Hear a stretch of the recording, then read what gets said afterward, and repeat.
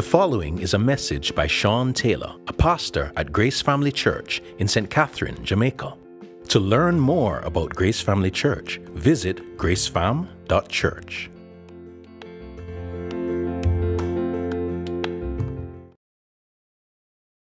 Morning, guys. It's very good to see you.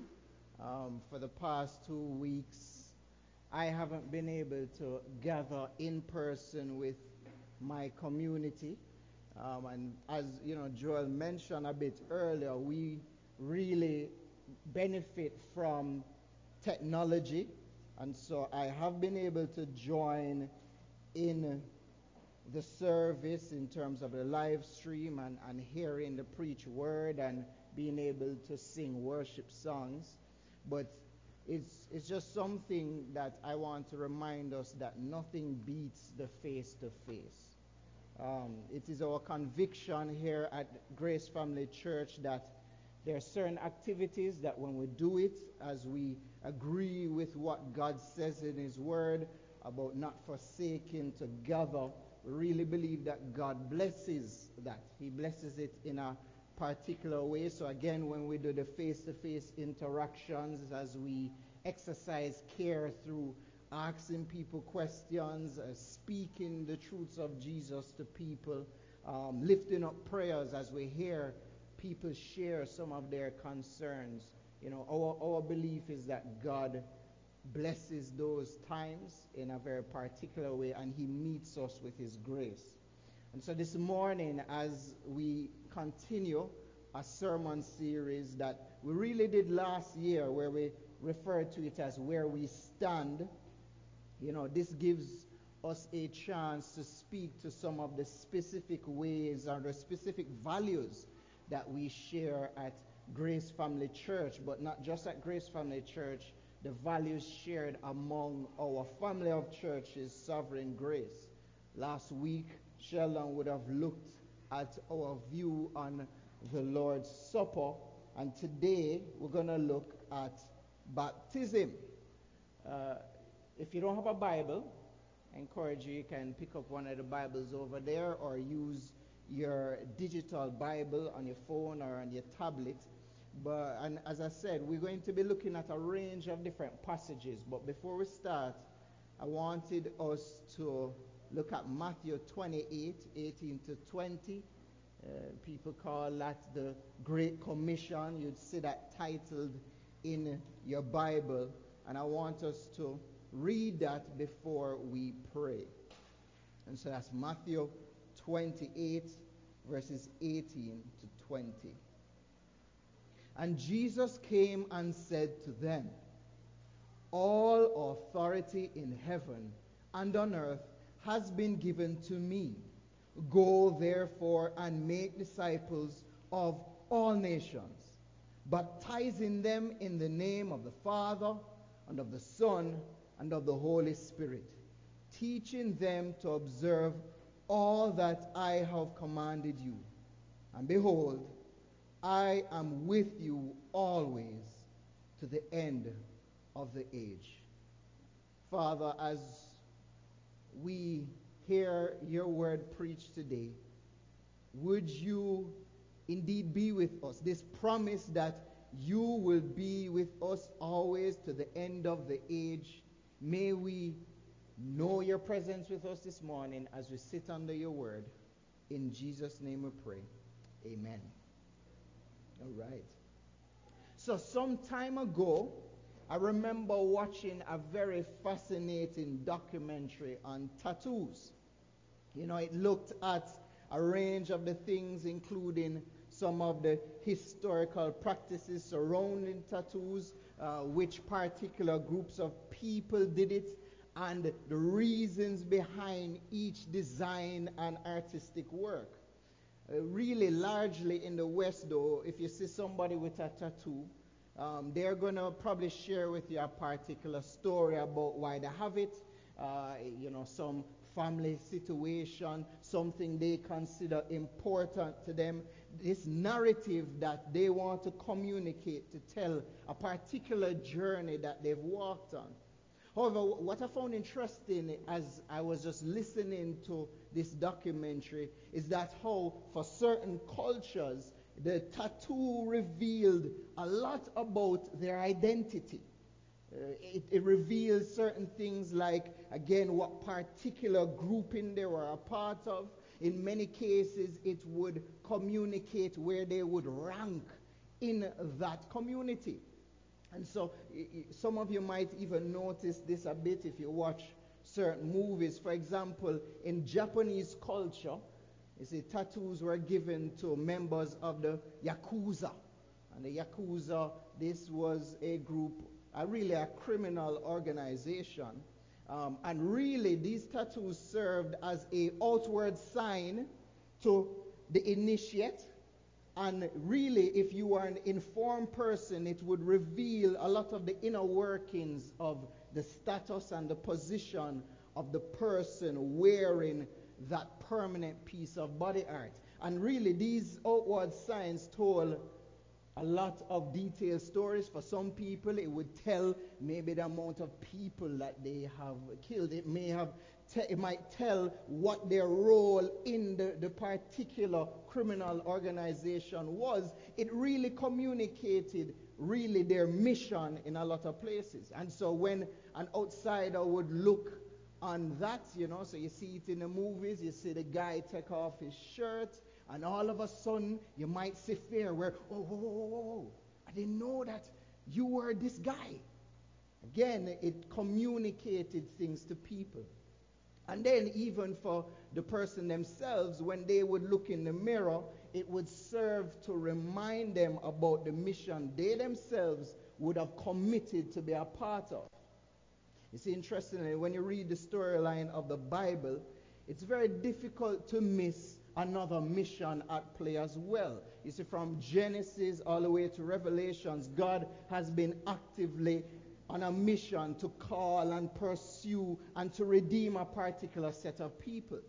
And when you look in the Old Testament, we largely see God's interaction with the Israelites in a lot of ways, and God would mark these people for himself through very unique ways.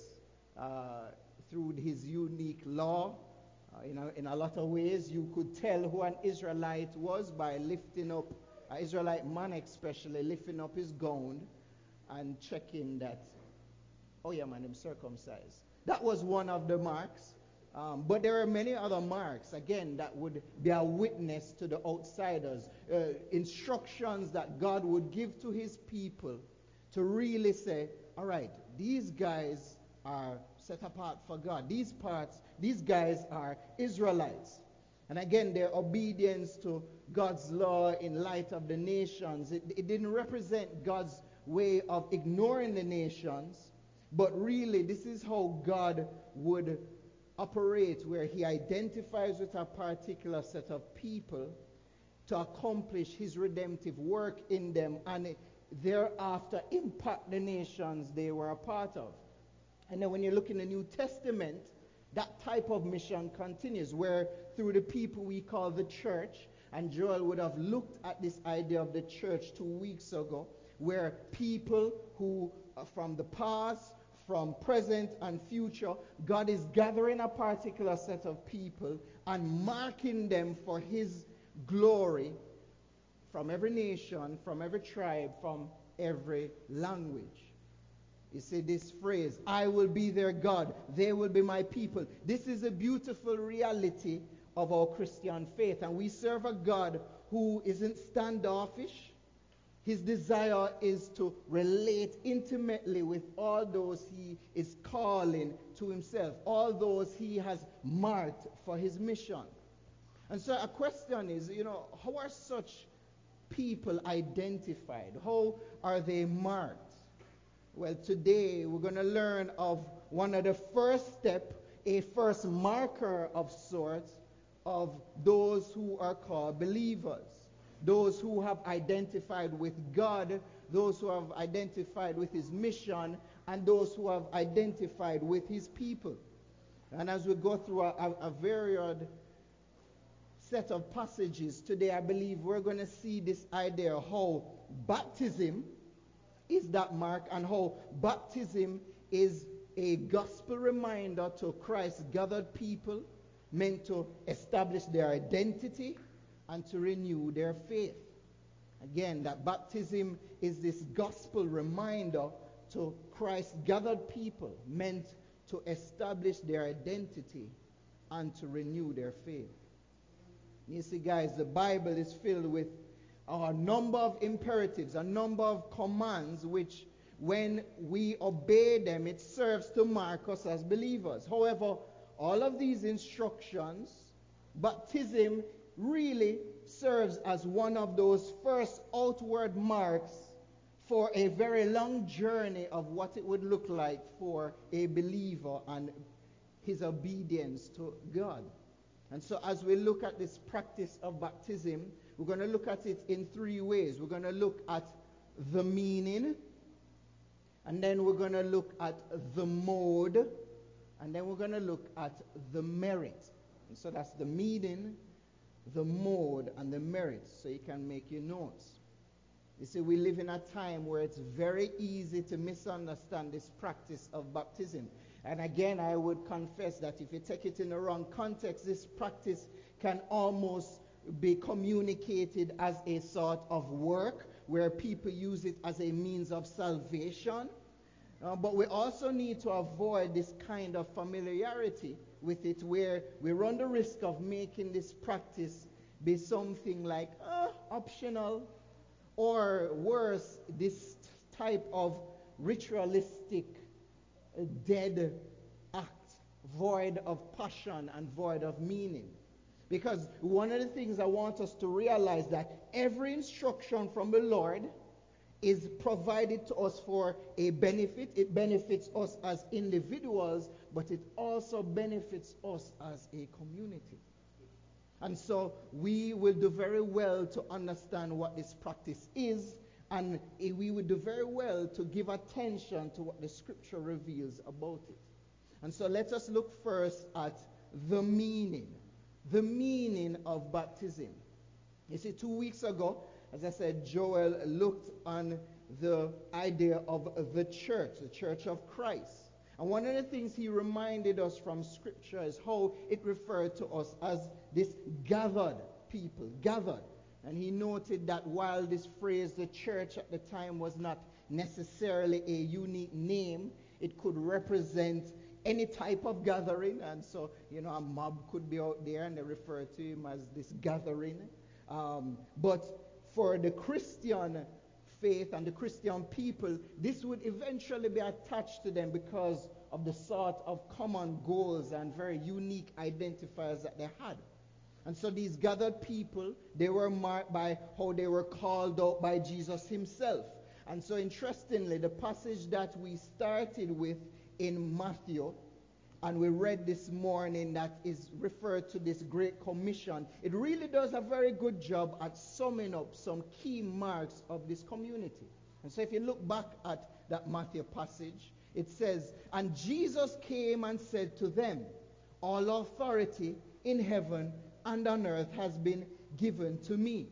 And so what does that remind us? It reminds us that we are people called by and to the Lord Christ himself. We are called out of darkness into our King's marvelous light. This call is not merely an individualistic call, but it's a corporate one.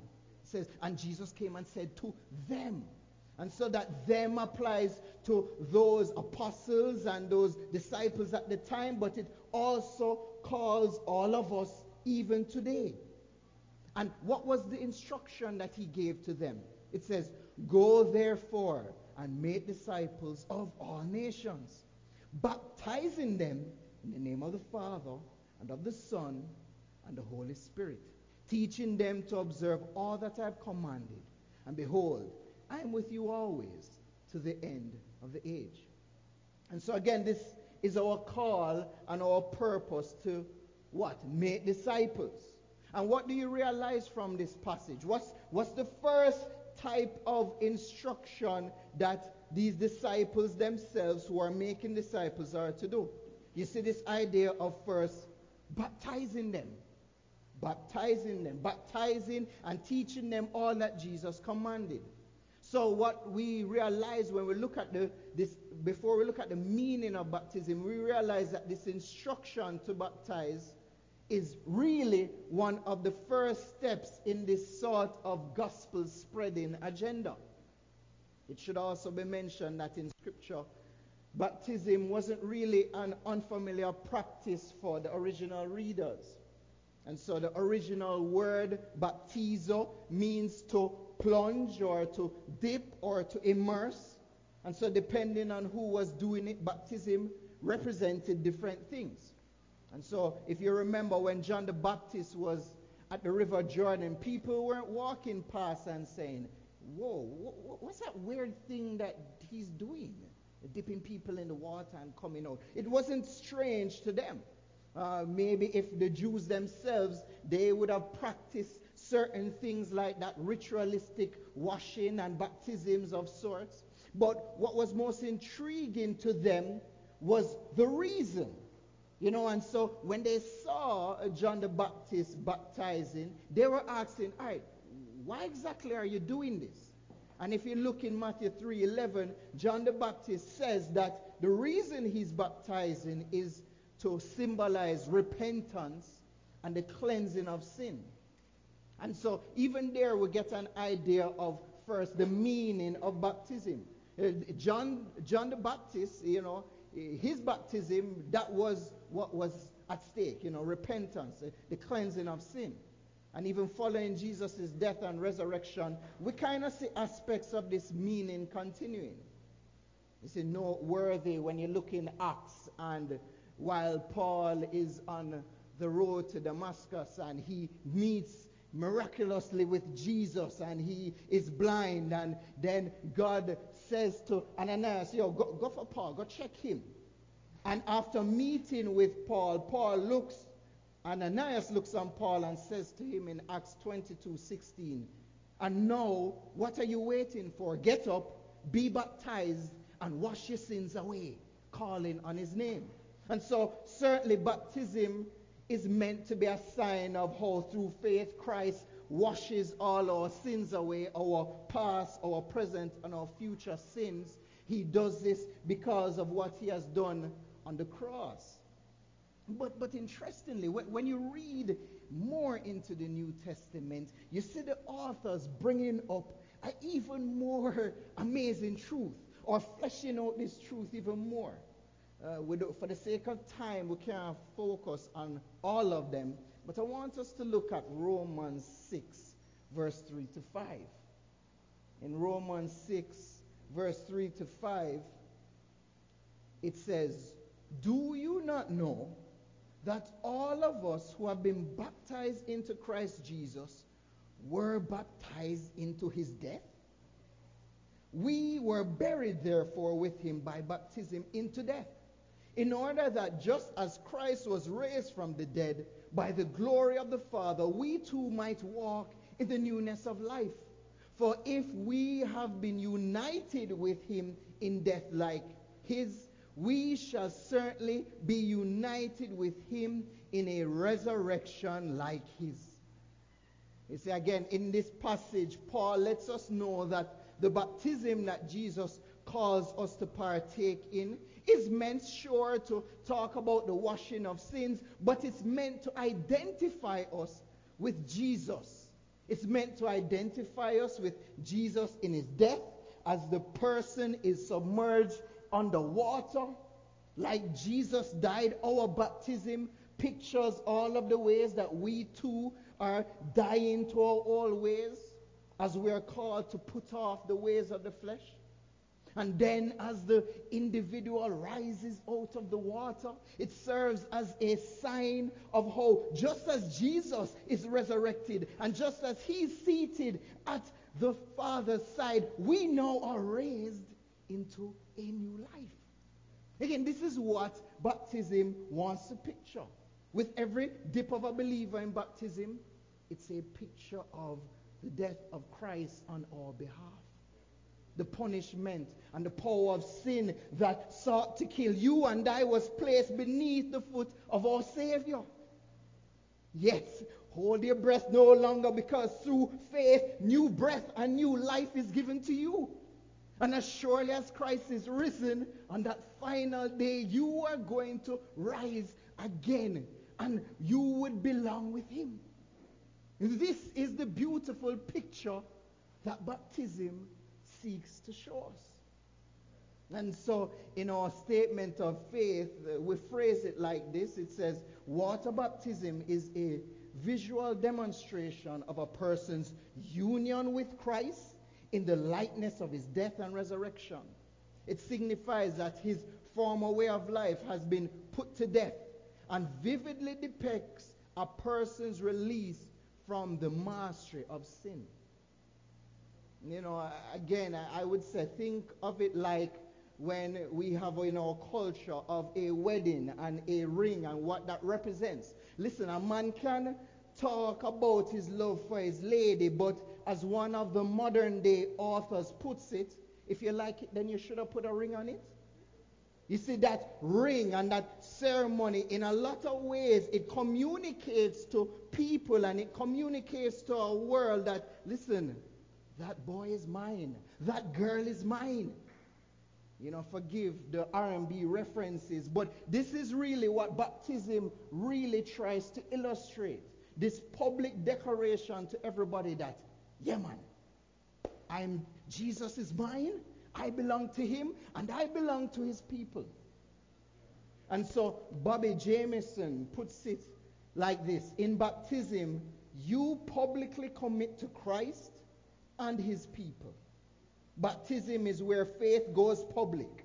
It's how a new believer shows up on the world and the church's radar as a believer. In other words, baptism marks off a believer from the world. In baptism, the church says to the world, this one belongs to Jesus. And so now that we've established the meaning behind Christian baptism, let's look at the second point, the mode. The mode. Now, it's very important as we start this section that I say that throughout history of the church, there has been much debate over the mode of baptism. And so as it relates to the meaning that we addressed before, as it relates to the purpose that baptism doesn't bring about salvation, and that it is supposed to represent your union with Christ, among believers, there are broad agreements regarding that fact and the meaning. But as it relates to this idea of the mode, not so much. And so I need to start in that way. Again, baptism is this outward symbol of what has already happened to those in their hearts, to those spiritually through faith. But again, as you go through the biblical data, you're going to really raise a lot of questions about how exactly baptism should be done. And so I'm going to try my best to address the mode by answering the how, the when, and the who of baptism. And so let's take the how. You see, there are discussions about whether you should baptize via sprinkling, via pouring, or via submerging. And honestly, again, you know, the very few months at least that I took in a Greek class, I recognized that, I see why they're arguing like this. Because a lot of it comes down to debate about the original language and how it's used. You know, and so as we went through Mark, though, one of the things that our conviction is here at Grace Family Church regarding the how, when we see examples of, for example, John and at the Jordan River, Jesus came out of the water. Or when the evangelist Philip preached the gospel to the Ethiopian eunuch, and on the way the eunuch says, see, here is water. What is to prevent me from being baptized? You know, these give an example that in a lot of ways, baptism seeks to represent this burial and resurrection. And so it kind of lends to itself that the mode looks like immersion. And so this is the conviction that we share at Grace Family Church, that baptism happens by immersion. When someone is dipped under the water, representing burial, and come out and representing resurrection. Now, again, I want you to hear that and say, this is our conviction, that we hold not like this, but like this. And because when you hold convictions like this, we tend to fight unnecessarily about it. We don't believe that the mode is one of those fights that you need to get into. And then now, coming from the Great Commission passage, Matthew 28:19 gives another how in terms of what should be said. And so we believe that it is by the authority of Jesus Christ that we baptize people, and we do so in the name of the Father and of the Son and of the Holy Spirit. Again, in our Jamaican culture, you will hear much arguments about the how. No, you need to say in the name of Jesus Christ. You're not to say the other ones. And again, different passages that seem to say a varied amount of things. Our conviction is that it is by the authority of Jesus Christ that we baptize, and we do it in the name of the Father and the Son and the Holy Spirit. And again, that shouldn't be a surprise that Jesus would give this threefold formula, because if baptism means to reflect and picture the key aspects of the gospel, after all three persons of the Godhead have a very unique role to play in it. And so it is not a surprise to us. But let's answer another question, the when. When should someone be baptized? You see, the pattern in Scripture for when someone should be baptized seems to be as soon as they believe. And so as early as the formation of the church has been, we've seen the response that people have had after hearing and believing the gospel message. We have not really seen that the response is raising hands, it's not walking an aisle, it's not signing a card. What we have seen is that the response to the gospel is to be baptized. Yeah? And so in Acts 2, we see when Peter is preaching this first message after being filled with the Spirit, and he preaches and they are filled with conviction, and the men there say, listen, in light of all of what you're saying, what we must do? And in Acts 2:38, Peter says, repent and be baptized, every one of you, in the name of Jesus Christ for the forgiveness of your sins, and you will receive the gift of the Holy Spirit. And verse 41, so those who received his word were baptized, and there were added that day about 3,000 souls. That's a lot of baptisms. But again, what you're seeing in terms of the when, it is when you accept the good news preached, that's when we see baptism happening. And that pattern is going to continue for the rest of the book. When you look in Acts, you see Philip preaching to Simon the magician, and he sees, he repents, he gets baptized. We heard that with the Ethiopian eunuch. And we saw that even with Cornelius, the Gentile. He is at home, he's a Gentile, and Peter goes, preaches the gospel to him, and it says he and his household believed. And what did they all do? They all got filled with the Spirit. And then when they got filled with the Spirit, Peter said, why we must hinder them to be baptized? So, what did they do? They baptized Cornelius and his household. And so, that is what we see. So these verses, if you notice, again, might address another question that we're going to go to about the who. You see, what is common so far in these verses is that those who are baptized and those are those who believe the gospel. And so those who have trusted and put their faith in Christ, as Galatians 3:27 says, those are the people who are to baptize. And so as far as the when is the when? Tell me when the when. When do you baptize? As soon as you believe. And now the who really is those who believe, right? And so, again, in our statement of faith, this is how we phrase it. Water baptism is intended only for the individual who has received the saving benefits of Christ's atoning work and has become his disciple. Therefore, in obedience to Christ's command and as a testimony to God, the church, oneself, and the world, a believer should be immersed in water in the name of the Father, Son, and Holy Spirit. So that is our conviction. And again, in Jamaica especially, I have noticed something very interesting. You go to somebody and you say, my brother, you're a Christian, you're a believer. Yeah, man, I believe in Jesus, but I'm not baptized yet. And so in a lot of ways, in our culture, baptism is seen as a sort of next step of the Christian walk. But as we've been seeing here, if you've truly trusted in Christ, you should want to be baptized as soon as possible. And it is really a first step. This is a pattern of the New Testament. But again, it's important to mention when we're talking about the mode, please, let's discuss it like this. Because when you look in church history, and if you look in probably many of the churches you and I have been a part of, in an attempt to preserve the holiness of the church, we've had a lot of practices of delaying baptism, right?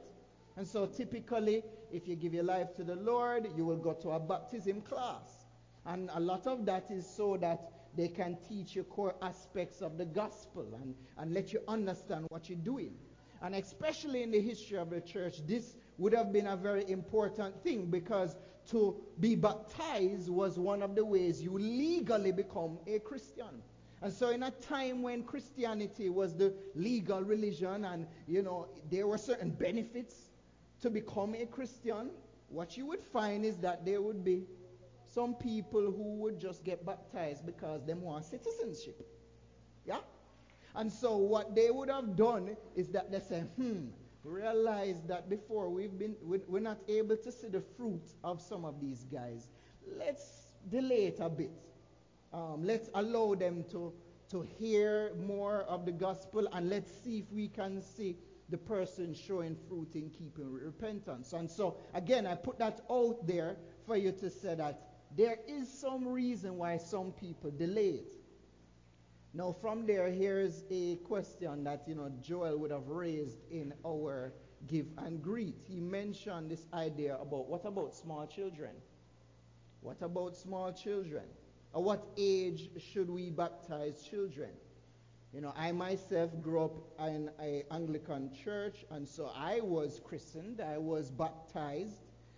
In many ways, again, people do this because they're trying to harmonize what they understand about the role of children in the family of God.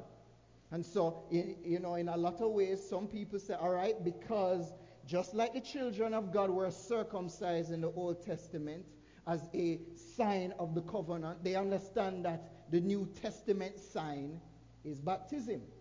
Or they might say, listen, Cornelius and the entire household was baptized. And one would probably purport that in a household, you're going to have picnic, right? And so that's why some people would say, yeah, man, you can baptize children.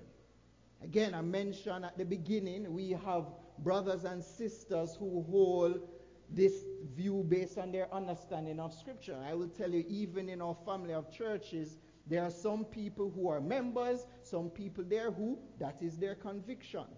And again, we embrace them as family and embrace them as gospel partners, even though we might disagree with this particular aspect.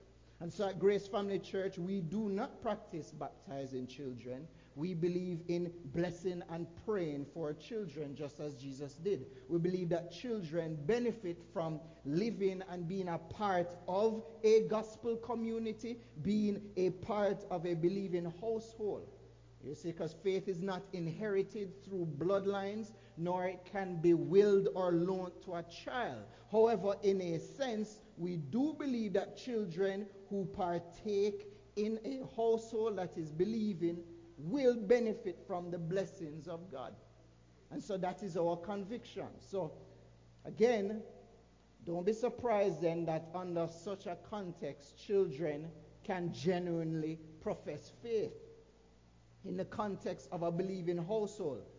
Again, even without growing up in a Christian home, once you sit under God's word, a child can respond to the gospel. And so that's why children even know when we are here, we say at Grace Family Church, we want children here. Because we believe children, you can respond to God's word. You can hear God's word preached, Elijah, and you can respond to it and believe. That is our conviction. Anyone who has an ear and can hear can be captured by the Spirit of God and be saved. And that may very well be the testimony of many of you. You know, I know Joel will say, boy, he felt he heard God call him at how old? At 6? At 6 years old. So again, as we grapple with this specific area of baptism, Joel did mention that we have some handouts that we would love to give to you. Time does not permit us to flesh that out, but I encourage you to read that, parents. I encourage you to read some of those things with your children. If your child has said, hey, I want to identify with Christ, I want to identify with his people, we believe that that handout will be very helpful for you. And as you do that, definitely come and speak to us so that we can facilitate this. But I do want to read something from one of our pastors in our family of churches as we were interacting with him a bit about consideration about when we should think about baptism for children. And so this is from Josh Blount. Is that how you pronounce his name? Yeah? Anyway, this is what he says. It seems that we're always making the decision of whether to baptize someone in this age category in light of two competing claims. One, the desire to ensure genuine regeneration, which we know from Scripture and experience is sometimes not immediately evident at a young age. And two, the desire not to withhold baptism from a truly regenerate child. Those two desires are rooted in two biblical convictions. That one, God can save every or any young child. And two, elders must do due diligence to make sure that we're not merely baptizing good parenting in place of the supernatural work of the Holy Spirit in salvation. You see, these are the things that we're trying to hold with tension. Because again, we recognize that as you who are good parents, you're training your child in the way they should go, they sometimes show something that looks like fruit. And again, we want you to take responsibility in engaging your child, asking certain questions so that they can determine, okay, are they ready to be baptized? And so to cap this off, the who question, baptism is done to those who have come to an understanding of faith in Jesus Christ and are at a stage, not a particular age, where they are willing to identify with Christ and his people. And so we're going to close off this section with the merit. And this is a shorter section. Again, after we've established that baptism is this outward and visible sign of the work that God is doing in our hearts, and we've established who and the mode that baptism should happen, we want to look at this idea of the merit. You see, yes, God has commanded us to baptize people, but everything God commands comes with a blessing. And so it is also a gift of grace to us. And so as we partake in this sacrament of baptism, we recognize that this is a means of grace. And what do I mean by a means of grace? This means that there are things in the Christian faith that we do to position ourselves to receive grace. And again, notice, I didn't say things that we do to earn grace. Christ and his work has earned us grace before God. However, there are things that God calls us to do as a church that if we partake in it, he says that it positions us to benefit from his grace. And so that's why Luke 11:28 is going to say, blessed rather are those who hear the word of God and keep it. And so when we read and sit under God's word preach, when we pray or we fellowship with one another as God instructs us to do, we can hold on to the promise that we are going to position ourselves to be blessed by the Lord. And the same applies to this instruction of baptism. And so as a new believer publicly confesses Christ as his Savior and then partakes in this sign which shows his participation with Christ in his death and resurrection, this in of itself can do much to bring joy. This in of itself can bring blessing to the believer. Again, we have faith that the Holy Spirit is at work in the midst of every baptism that happens when a man or a woman has genuine faith. We believe that in this powerful illustration that God would give them the assurance of what baptism says it means, that they have union with Christ. And so our belief is that when someone is being baptized, that they will feel that experientially. This is what we hope. It is also a blessing for those who watch a baptism. I don't know about you, but one of the things I've always found a blessing is when I attend someone's wedding. Again, attending someone's wedding, I get to look at the fresh young faces as they look upon each other with love and great commitment. And me in my how much years realizing, boy, look upon love, young love. But we get to watch the commitment they make.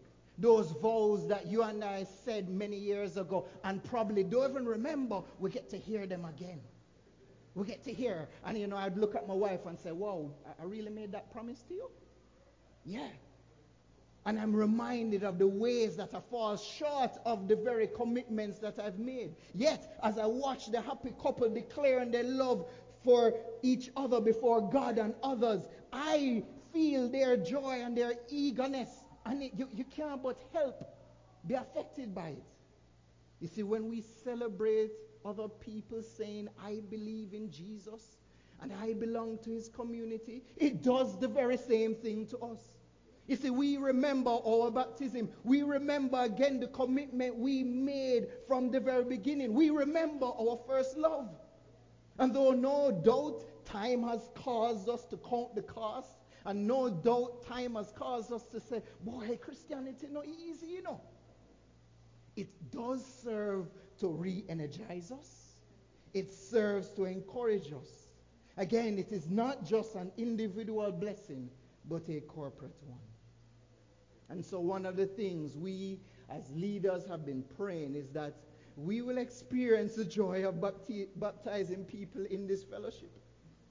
As we obey Jesus in making disciples, as we live and speak the truth of the gospel around our children, our family members, our friends, our neighbors, our co-workers, we pray that they will ask, what must we do?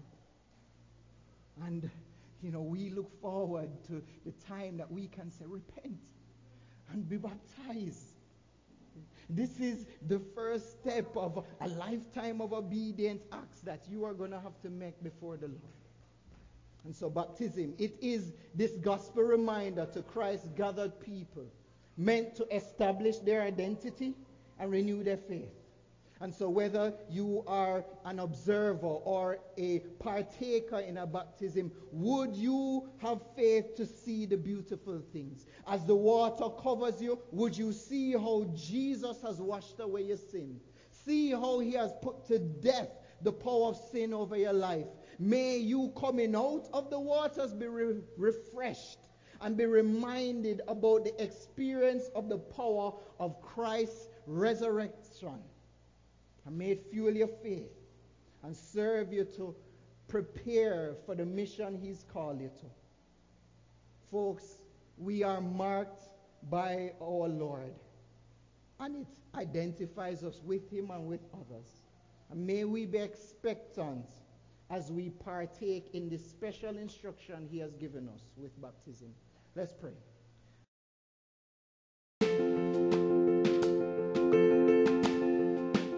You have just listened to a message by Sean Taylor, a pastor at Grace Family Church in St. Catherine, Jamaica.